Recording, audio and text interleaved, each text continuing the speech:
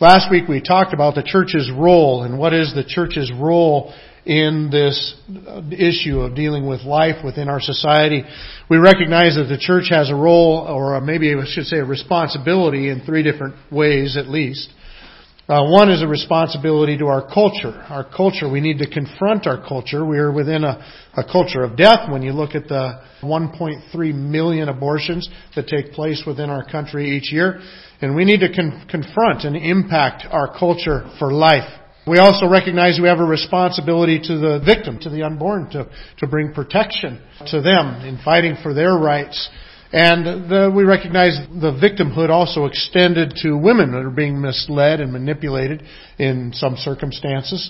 And so we want to bring protection for them as well. And then also that we have a responsibility to those who have committed the sin and been involved in this, and that is to bring reconciliation. Our goal is not to bring them condemnation. They're already under that. Our goal is to see them reconciled to God through the blood of His Son, Jesus Christ, to see them forgiven and fruitful in their life going forward. With that in mind, we're going to dig a little bit deeper into this issue of abortion and consider a little bit more what the Bible has to say about it and what the ramifications of that are in our lives as we deal with this within our culture, within our society. And so as we consider the concept of abortion here this morning, the first thing that I'd like to point out is that in the Bible we find the proclamation of personhood within the womb. There's places where the Bible recognizes that which is sometimes called the product of conception. I was listening to something on YouTube yesterday which was dealing with somebody that was a former abortion clinic worker. In fact, they were the employee of the year for Planned Parenthood one year. And she said, she mentioned POC. She says, you know what that stands for? And she said that stands for product of conception. She says, unless we were in a joking mood, then we called it pieces of children. Yeah, exactly. It was ugly. And this person now is a pro-life advocate, has 5 children of her own, has received that reconciliation, she said, and moved on to try to impact, but recognizes, owns up to the fact that she is responsible for the death of 20,000. You know, one of the things that I do, and I'd encourage you to do the same, is every year around this time, I get on places like YouTube and I look for things that I want other people's stories to impact me. And so this week I've watched several. I watched that one. That lady's name is Abby Johnson. If you've seen the movie Unplanned, that movie is the telling of her story. Another video that I watched was Gianna Jessen. She's a survivor of an abortion. Her mother was 7.5 months pregnant and decided she didn't want her daughter, and so went in to get a saline abortion, which is, it's supposed to burn you inside and out, and a day later the baby's born dead. She lived. Something went wrong with the way they did it, and she lived. I watched the video watching her tell her stories. You know what? I recognize that on the other side of the aisle, they have lots of stories of women that are going through pregnancy situations that aren't optimal times in their life, and to try to feel for those women. And I do feel for the situations that they end up in. But the fact of the matter is, they're not the one being put to death. And so I have a struggle with that, as we talked about last week. You know, I was thinking last night, one of the arguments is when a young girl, maybe a teenager, ends up pregnant, unplanned pregnancy, they got their whole life ahead of them, they say, and what opportunities are going to be left to them if they end up raising a kid starting when they're maybe 17. And I thought, you know what? Actually, they don't have their whole life ahead of them. If you lived into your mid-70s like we tend to do today, that means you got about 78% of your life left. You know who has the whole life ahead of them? Actually, it's the child in the womb. And for all the stories that you tell, for the things that the women will miss out on, you can do the same thing for the infants. About 1.3 million individuals had their life taken from them last year in our country alone. Those are children that never learn how to ride a bike. Those are girls that will never go to a prom, never walk an aisle to get married, never have a child, experience a grandchild. And so the tragedies there are very real as well. It's easier, they call it the silent Holocaust. And you know why? Because it's easier to stomach because we don't see it. They're not out here where we see them. They're in what's supposed to be the protection of their mother's womb. But you know what? In the Bible, the first thing that we want to point out is that the Bible recognizes that person in the womb is a person. In fact, the same both in both the Hebrew and the Greek languages, in the Old and the New Testament, The same word is used for the baby, whether it's in the womb or outside of the womb. If you want to get something that's wrong, tolerated, relabel it. Label it something that's easier to stomach the idea of. And that's why it's not a child, it's not a baby, it's not an infant, it's a product of conception. Or it's a fetus. Even fetus, it works because it's a different language, but it's what is it, Latin for little one. And so you really haven't changed it, but you move it to a language where we really don't know what it means, so it makes it more palatable for the masses. But you know what? It gets right back to it. It is a person in there. In the book of Jeremiah, in chapter 1 and verse 5, it says, "Before I formed you in the womb, I knew you, and before you were born, I consecrated you. I appointed you a prophet to the nations." Who was Jeremiah in the womb? He wasn't a product of conception. He was Jeremiah. I think of Jesus and John the Baptist. Remember, Mary goes to visit Elizabeth. Elizabeth is John the Baptist's mom. And Mary just finds out that she's pregnant with Jesus. And she goes to visit Elizabeth, who's already pregnant with John the Baptist.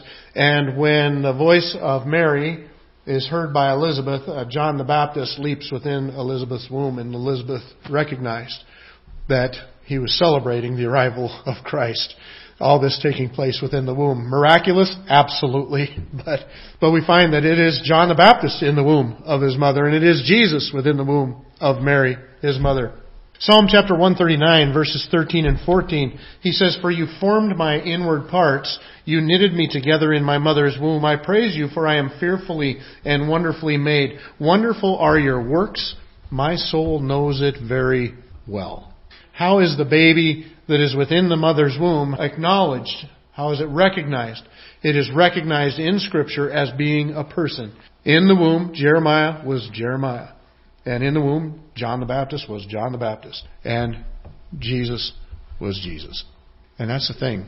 When you're in your mother's womb, you're you. And the development that we talked about last week begins to happen very quickly. By 12 weeks, they'll be sucking their thumb, feeling pain. Brain waves are moving. Heart is beating. Organs are functioning. And many of that happens earlier than that. It's just kind of all in place at that time. It's an amazing thing, but that is you forming within your mother. So there's a proclamation of personhood we see within Scripture. But then not only that, we also see a protection of personhood in the womb. Because the Bible protects that baby that is in the womb. In fact, with the same protection that would be given to the mother. We find in the book of Exodus, chapter 21, and verses 22 through 25, it says, "When men strive together and hit a pregnant woman so that her children come out," so it's dealing obviously with a situation where a couple men get in a fight. Pregnant woman is in the close vicinity, and their fight spills over into her, and she gets hit in a way that she gives birth prematurely. It says, "The one who hit her shall surely be fined, as the woman's husband shall impose on him. And he shall pay as the judges determine." And so he says, all right, if that happens, and the woman gives birth, but everything's fine. Mom's fine, baby's fine, everything's okay. Then that guy's still going to pay a price. The husband gets to ask for what the price would be. So he gets to initiate the lawsuit. Then the judge is going to listen to what the husband asked for and look at whatever happened, and he's going to determine what the final fine or what the final penalty will be. But then it goes on from there. It says, "But if there is harm, then you shall pay life for life, eye for eye, tooth for tooth, hand for hand, foot for foot, burn for burn, wound for wound, stripe for stripe." And so we see within the Bible there is a protection of that infant that is in the womb that is the same amount of protection that would be granted for a mother or a father or for anybody else in the civilization. And that's exactly what our Constitution should be doing for us. But we actually do have in our country a law just like the law in Exodus. It's the Unborn Victims of Violence Act, signed by President Bush in 2004, and it's been ratified in 38 states. It says, "Whoever engages in conduct that violates any of the provisions of law listed in subjection and thereby causes the death of or bodily injury to a child who is in utero at the time the conduct takes place is guilty of a separate offense under this section." All right, so to put that in a little simpler English, it's that if you do something to a woman that affects her child who's in her womb, you get charged for two offenses. In other words, if it costs the life of the woman and the life of her child, you get a double homicide. But then the second part of that says, except as otherwise provided in this paragraph, the punishment for that separate offense is the same as the punishment provided under federal law for that conduct had that injury or death occurred to the unborn child's mother. The same penalties that the mother would get for this crime will be applied for the life or the harm of that child as well. So pretty much exactly what it says back in the book of Exodus. Now, here's the deal. Why? Why does the child in the womb get that kind of protection from our laws, but it doesn't get the protection that says you have no right to infringe on anybody's life, liberty, or possessions? It's kind of like the same hypocrisy that you'll see that, in a hospital, they'll be sparing no expense to save this child's life who's coming prematurely, and at the same time, down the hall or a floor down, they might be taking the life of a completely healthy child just because he's inconvenient or unwanted. You see, within the Bible, that baby within the womb was protected under God's laws and is protected under some of our laws, but needs to be protected under all of our laws. Well, let's consider several things about abortion that these two truths impact. And one is that abortion is not science.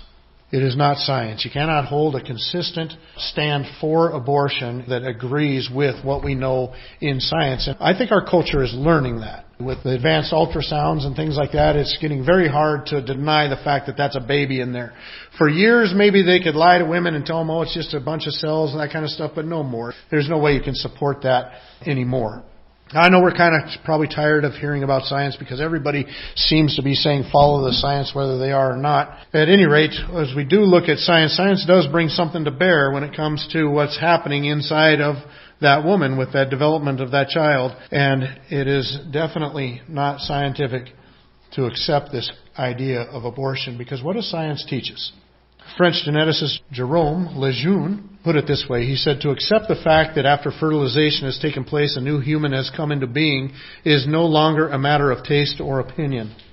The human nature of the human being from conception to old age is not a metaphysical contention. It is plain experimental evidence. Dr. Jaime Gordon, professor of medical genetics, he concurs. He says, but now we can say unequivocally that the question of when life begins is no longer a question for theological or philosophical dispute. It is an established scientific fact. Theologians and philosophers may go on to debate the meaning of life or the purpose of life, but it is an established fact that all life, including human life, begins at the moment of conception. And so when you look at what we know two things, that inside the womb from the moment of conception is a life, and that it's a human life. And when you think about it, since you're dealing with a human life, the burden of proof has to be where? You shouldn't have to prove that it is a person in order to save their life. You should have to prove that it is not a person in order to put them out. And how do you do that? Some of the videos and stuff that I watched over the last few weeks, somebody will offer up different things. Well, I think it's when they draw their first breath. Really, when they draw their first breath. So you can go inside the mother's womb moments before they would draw their first breath, and it's okay to kill them because they haven't drawn a breath yet. Not only that, there is no argument for abortion that you can't also apply to adults. What about somebody that's on a machine that's helping them breathe for a time while they heal? What about people with a pacemaker that need some help having their heart beat? Are they not human because they need some help having their heart beat?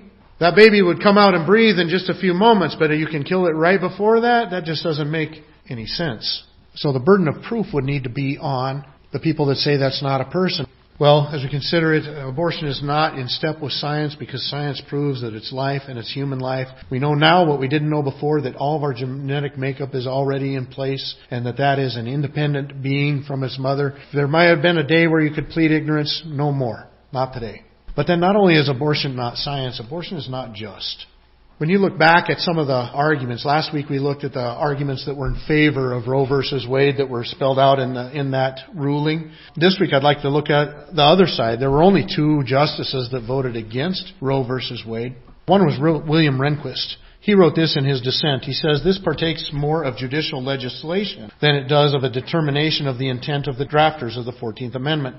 To reach its result of allowing abortions as a constitutional right, the court necessarily has had to find within the scope of the 14th Amendment a right that was apparently completely unknown to the drafters of the amendment. You see, this is one of the Supreme Court judges that was involved in that ruling saying, you know what, we have made a right that was never there. And we have made a right that the people that wrote the 14th Amendment were completely unaware of. Justice Byron White, he said this, I find nothing in the language or history of the Constitution to support the court's judgment. The court simply fashions and announces a new constitutional right for pregnant women. And what was that right? It was the right of privacy. The right of privacy. Well, when you think about it, what does a right of privacy get you in this country? Does that mean that I can steal things as long as I do it privately? That if I can take a life of somebody in the womb, as long as it's done privately, can you take somebody else's life if you do it privately? Obviously, these questions are foolish, but that's the whole point, is this whole right of privacy to take the life of somebody that should have that life constitutionally protected is foolishness. You know what the Bible tells us? That we ought to be just. It says in Micah chapter 6 and verse 8, He has told you, O man, what is good and what does the Lord require of you, but to do justice and to love kindness and walk humbly with your God. You know, it is seriously unjust to take the life of an individual within the womb. You cannot find a time in your life where you are more innocent than that time there, where you have literally not done anything wrong. But yet our justice system allows this to take place. Now, they find different ways to try to justify it. One is that they say, well, what about if the life of the mother is in danger? Then does that justify it? You know, there are certain situations like ectopic pregnancies where the child does not survive.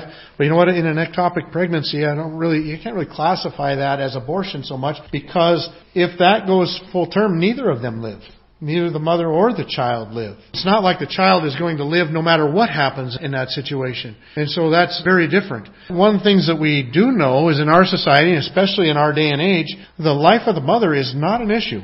It's raised every time because it's the one where you can really get sympathy. If you look at and read in the medical community, it is not an issue. I found this article. The article is entitled, Abortion is Never Medically Necessary. It was written by Lila Rose and Donna Harrison. It was in the Washington Examiner, February 26, 2019. She's quoting from a statement that was made by over 1,000 gynecologists signed this. It says, as experienced practitioners and researchers in obstetrics and gynecology, we affirm that direct abortion, the purposeful destruction of the unborn child, is not medically necessary to save the life of a woman. We uphold that there is a fundamental difference between abortion and necessary medical treatments that are carried out to save the life of the mother. Even if such treatment results in the loss of life of her unborn child, we confirm that the prohibition of abortion does not affect in any way the availability of optimal care to pregnant women. In other words, they say, you know what, with our technology and everything today, we are able to go in and deliver a child prematurely and protect both the mother and the child, or give treatments while the child remains within the mother, they're able to do, and stuff as well. In fact, the article went on to describe a doctor, and this doctor, Anthony Levatino was his name. He worked in Albany Medical Center, which is one of the greatest high-risk obstetrics where you're dealing with high-risk pregnancies. And he spent his career dealing with women with all kinds of issues along with their pregnancies, dealing with cancer, diabetes, heart disease, rampant toxemia, and it says other life-threatening issues. And he said that in all of them that he ever dealt with, never would he have to take the life of the infant in order to save the life of the mother. Doesn't happen. I remember Everett C. Koop, when he was Surgeon General, he said in his entire career he never knew of one case where the child had to die to save the life of the mother. He said it just doesn't happen. In the Irish Times, and the reason we quote from Ireland here is because children in the womb are constitutionally protected in Ireland. And so it's a place where we can go for some data and some information. In Ireland, it says, we affirm that there are no medical circumstances justifying direct abortion. That is, no circumstances in which the life of a mother may only be saved by directly terminating the life of her unborn child. In fact, it says when Dublin's National Maternity Hospital, which is where 10% of all births in Ireland occurred, investigated the 21 deaths of pregnant women there between 1970 and 1979, they found that not a single one of those deaths could have been avoided by abortion. This whole idea of, for the life of the mother, we have to have abortion available to everybody is ridiculous. It's a smokescreen. You can look at doctor after doctor, gynecologist after gynecologist, people that specialize in those things, and they say it just doesn't happen. It's not a reality. But we're going to justify the killing of 1.3 million children a year because of the life of a mother, which is a non-issue. Our scientists tell us. Our doctors tell us. In USA Today, they put this chart dealing with the breakdown of reasons why women have abortions in our country.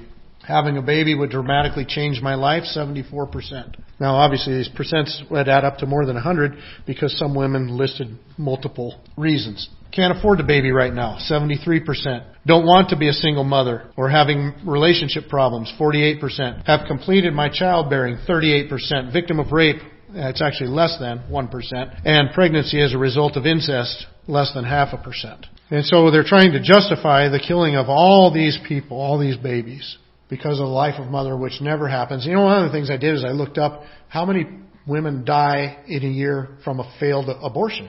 And the numbers are not high. I don't know if you can totally trust the numbers because who would have to collect those numbers? Not your most reputable people. The numbers are not high. Some years it's 2. Some years it's 12. But you know what? If you couple that with what we just learned, if going to term or having these other procedures, if that doesn't kill any women, but abortions are killing a few women, then what is actually killing them isn't the lack of abortions. What's killing them is the abortions themselves. The reasons people are actually getting abortions have nothing to do with the life of the mother. What about rape, incest? With what you typically think of as being rape, and an abuse that way hardly ever produces pregnancy. That does occasionally, but the numbers are low because there are several factors involved. One is timing. Timing isn't always right to produce a pregnancy and that kind of a thing.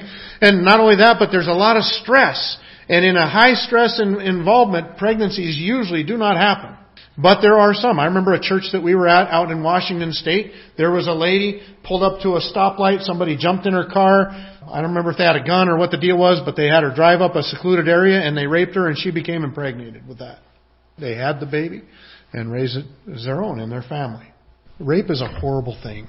Incest is a horrible thing. That child is not a horrible thing. That child didn't do it. Now, if you want justice, if you want to talk about killing the rapist, I'm with you.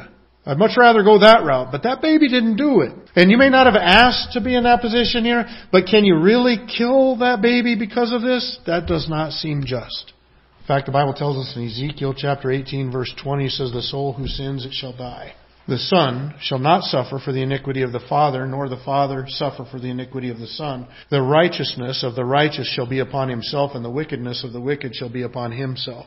So if you want to deal with rape and incest by dealing with the actual perpetrator, rather than letting them back out into free society within 5 years or even possibly less, then I'm with you. I think there's some things that can be done there. Let's get justice. But to kill that baby is not justice. Well, abortion is not just. But not only is abortion not just, but it's not compassionate. It's not compassionate either. That's one of the big arguments that's used to justify abortion was to look at these poor women and the things that they're going through. And I'm with you. There are some women in tough situations and that kind of thing. But that doesn't mean you can kill somebody else. You can't kill somebody else to make your life easier. It doesn't make any sense. You can't kill somebody else because it's more convenient.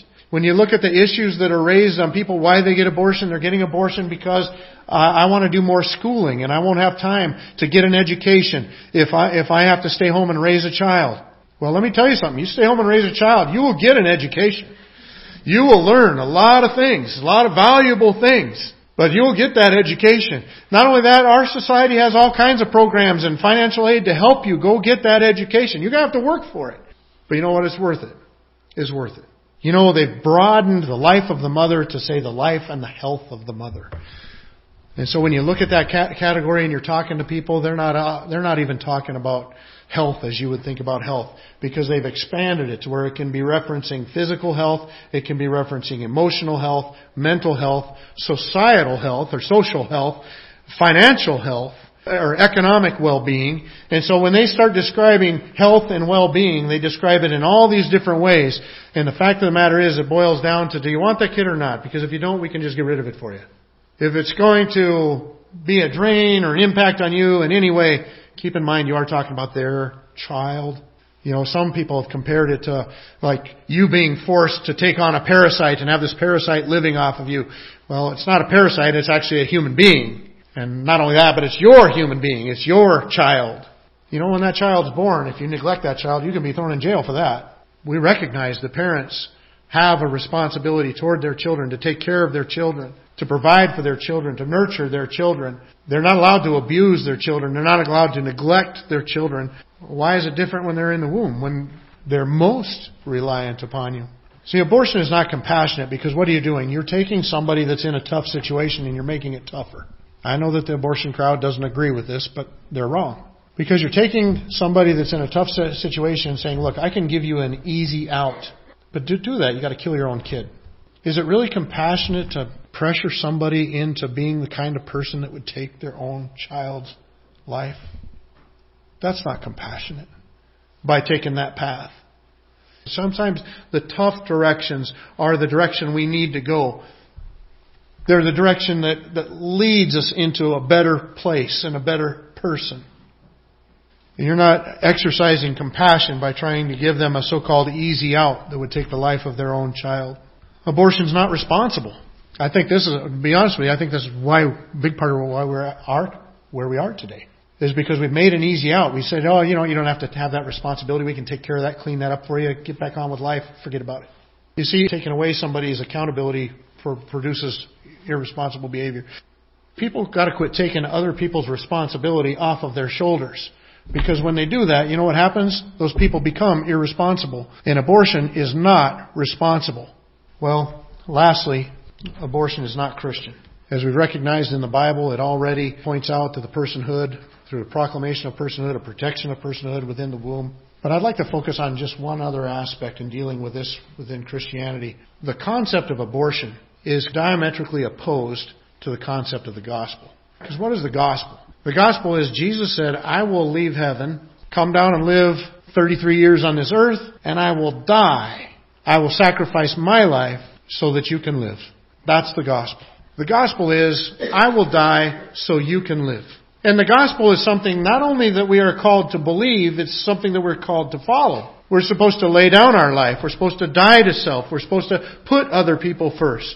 And that's what the gospel does. The gospel puts other people's needs before our own selves, our own needs, our own wants. But what does abortion do? Abortion puts my needs before your needs. Abortion says, you die so that I can have the life that I wanted. You die so that I can fulfill the dreams that I had in mind before this. You die even though I entered into this. And make no mistake, when you consent, I'm not dealing with rape here, but when you consent to sex, you're consenting to all the risks that come with it. You die, though I consented to this and you came from it, you die so that I am not inconvenienced. In other words, I don't pay the price, you do. And you know what? That's exactly the opposite of the mindset of the gospel. The gospel is I will lay down my life for you. Abortion is you lay down your life for me. The gospel is I will sacrifice for you. Abortion is you will sacrifice. You will pay for me. And so it is not Christian. As we look at these things, we find that biblically, personhood is already in the womb. The Bible proclaims it to be so. The protection of that personhood we also see within Scripture itself. As we consider then that and apply that to this world, we recognize that abortion is not science. Science says that's a life and it's a human life that needs to be protected. Abortion is not just.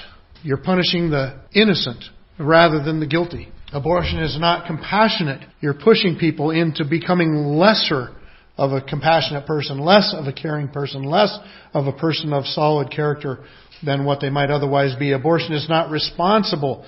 Is pushing away our responsibilities, not owning up to what our circumstances demand that we step up to. And abortion is not Christian. It is the antithesis to the gospel itself.